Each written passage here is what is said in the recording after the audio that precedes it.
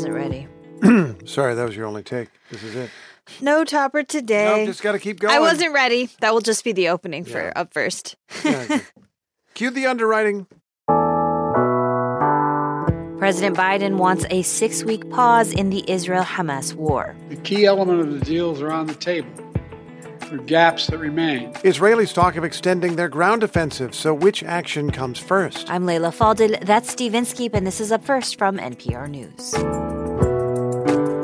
The Secretary of Defense has canceled a European trip while in the hospital. How is Lloyd Austin's health, and what are the implications for the U.S. and for Ukraine? Also, Jon Stewart is back in the host chair at The Daily Show. He has questions about the likely nominees for president in 2024. They are the oldest people ever to run for president, breaking by only 4 years the record that they set. Stay with us. We'll give you the news you need to start your day.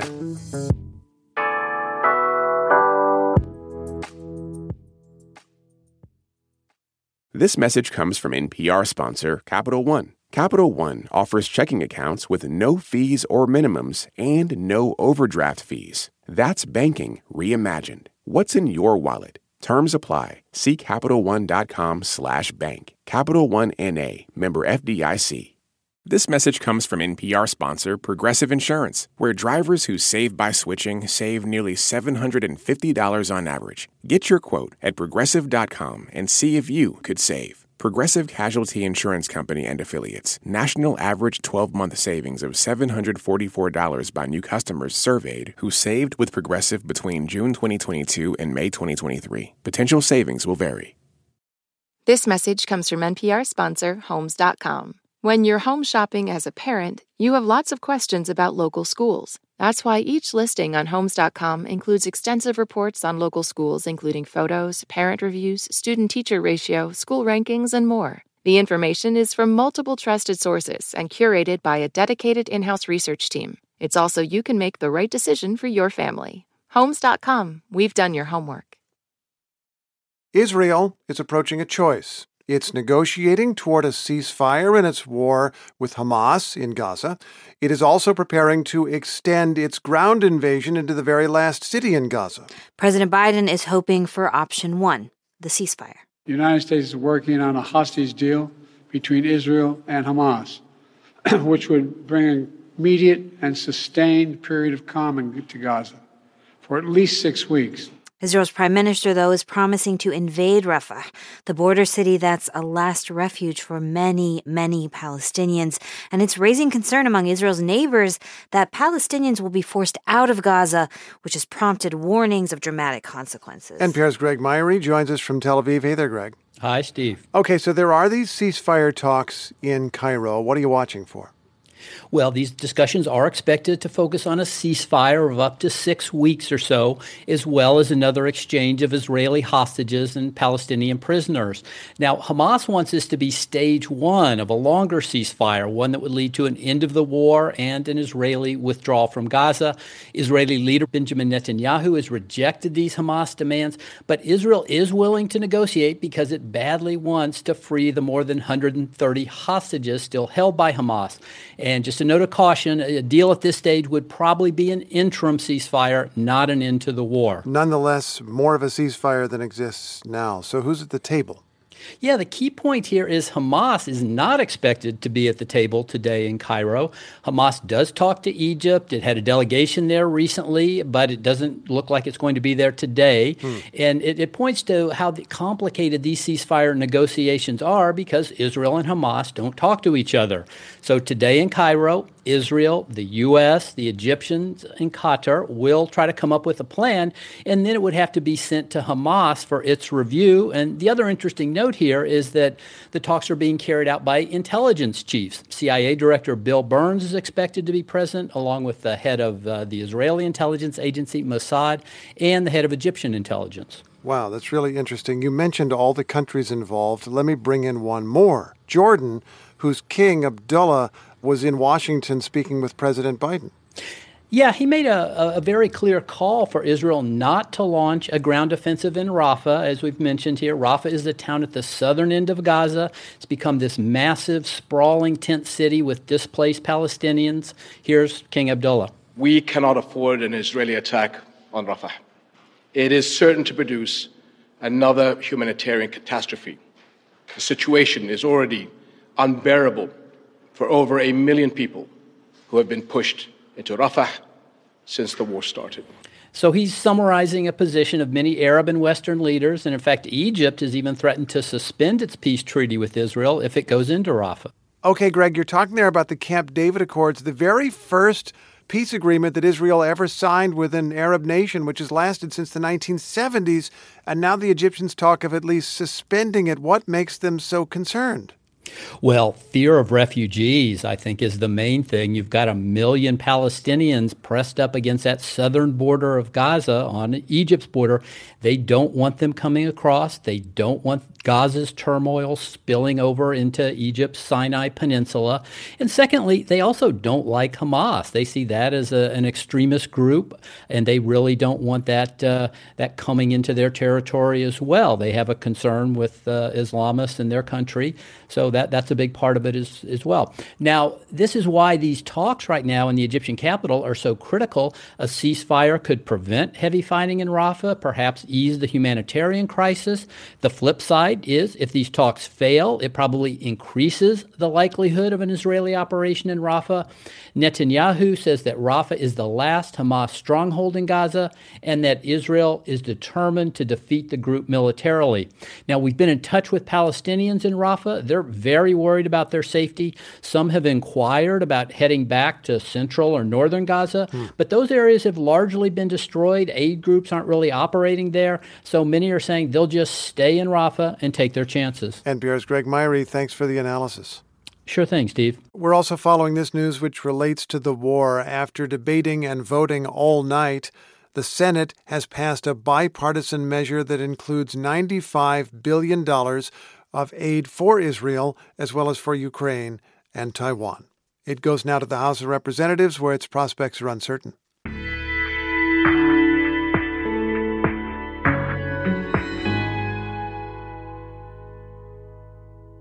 Defense Secretary Lloyd Austin has canceled a planned trip to Europe where he expected to meet with other leaders about the war in Ukraine. Austin will attend by video link instead because he remains in the hospital. The treatment for a bladder issue follows Austin's much-debated trip to the hospital for prostate cancer treatment that he disclosed to almost nobody. So what's he trying to accomplish with the trip that he's not going to take? Nancy Youssef covers national security for the Wall Street Journal and joins us. Good morning. Good morning. How's the secretary doing? We're told he's doing better, that he had surgery yesterday for what the Pentagon described as an emergent bladder issue, and that he is expected to make a recovery and resume normal duties this week. So that's the official statement. Having said that, the secretary is unable to travel to Europe this week, as you mentioned, for the Ukraine contact group. So while they're saying he is ready to resume normal duties, it's clear that there's, at least for now, some limitations on that. I'm now curious, having gotten in trouble for not disclosing enough about his health, is he now telling you every little detail about the bladder?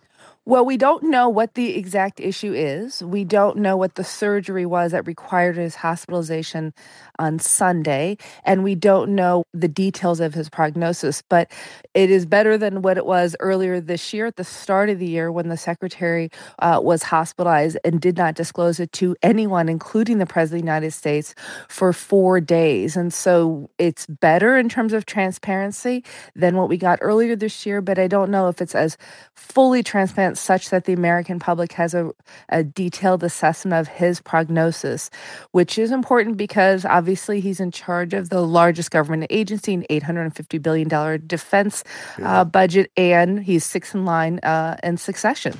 Well, let's talk about the substance of this meeting that he will attend virtually, we are told. What's on the table?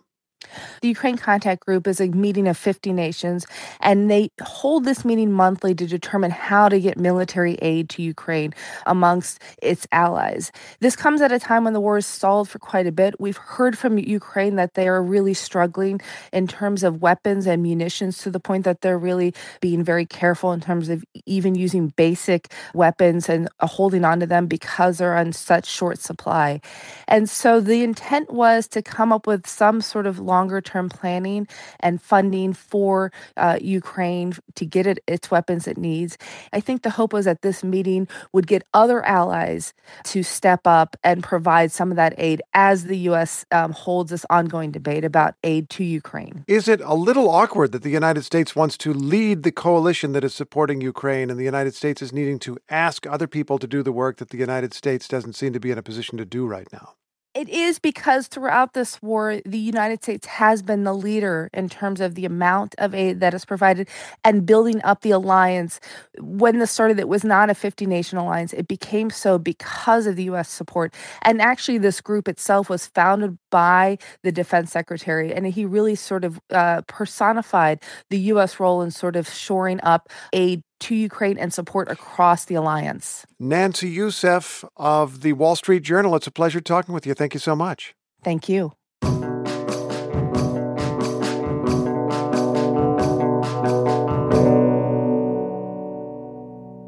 He returned last night after nearly 9 years away with a familiar greeting. Welcome to The Daily Show. My name is Jon Stewart. Now, where was I? It didn't take long for Jon Stewart to resume the kind of humor he was known for during his long run hosting The Daily Show. Why am I back? You may be asking yourselves. It's a very reasonable question. I have committed a lot of crimes. From what I understand, talk show hosts are granted immunity, so it doesn't matter. And here to talk about Stewart's return is NPR TV critic Eric Deggans. Hi, Eric. Hi. Okay, so what happened? I mean, I know there was this long search for a new host of The Daily Show, and now Jon Stewart is back. Is he back for good? Well, just to remind everybody, Comedy Central had been trying to find a new permanent host for The Daily Show for over a year since Trevor Noah, who succeeded Stewart in 2015, left the program. Now, earlier this year, they announced that Jon Stewart will return as a host just on Monday nights, while also serving as one of the show's executive producers for all the nights. And the show's correspondents are going to pick up the slack. They're going to host the show on the remaining nights of the week, starting with Jordan Klepper, who takes over the program tonight through Thursday. So Jon Stewart back. Did he seem rusty? Is he right back in the driver's seat there? Now, I got to say, I'm a longtime fan. I was impressed by how easily he slipped back into that host chair. I mean, it felt like no time had passed at all. And he spent the show's first 20 minutes really digging into the controversy over the advanced ages of both President Joe Biden and his likely re-election opponent, former President Donald Trump. Here's a sample. Let's listen. They are the oldest people ever to run for president, breaking by only 4 years the record that they set. So, critics might accuse Jon Stewart of falsely giving weight to both sides of this issue, but Stewart insisted that Biden and his supporters in particular should just do a better job of showing the public that they shouldn't be concerned rather than criticizing voters for having the concern. So how'd the rest of the show go? I mean, he's the executive producer now. Any indication of how that will change the show? Well, there was a funny segment with all the correspondents pretending to report from a diner, including a joke at Stewart's expense about how voters needed more than the same show from an older yet familiar face. Jon Stewart has said one reason he came back was to platform important ideas and discussions, and he jumped right into a contentious issue. So as a Daily Show connoisseur, Eric, the big question is Stewart's return the best thing for the future of the show? Well, it was just his first episode back, but I do think that last night was a fine return to form, and it's going to bring a lot of new attention to the show. Now, the new show probably won't get the 1 million-plus viewers that Jon Stewart had at his height on the show, but he's popular with the show's old-school fans who may still watch traditional TV, so the ratings will probably go up a bit. But times have changed a lot since he last hosted the show. Late nights in decline, younger viewers are on TikTok, And I think eventually The Daily Show has just got to decide if it's going to try to evolve a new voice for a new style of late-night TV, or if it's going to keep doing some version of what it's always done. That's Eric Deggans, NPR TV critic. Thanks, Eric. Thank you. Here's one other story we're following. Former President Trump is pushing for another delay in his trial for attempting to overturn his 2020 election defeat. The ex-president has been claiming he has absolute immunity from prosecution for his acts while president. Lower courts have rejected this claim, so Trump is trying once more with an appeal to the U.S. Supreme Court.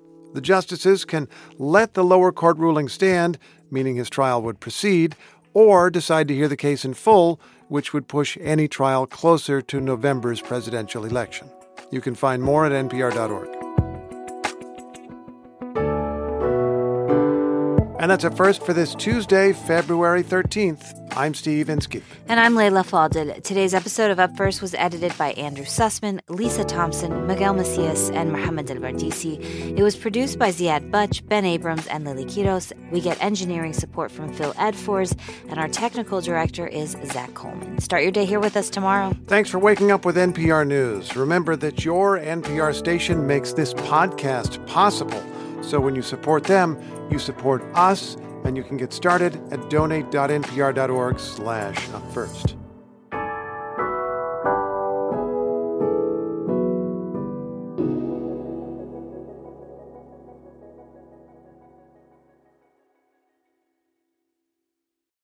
Do you ever wish you could get your stories in 3 hours rather than 3 minutes?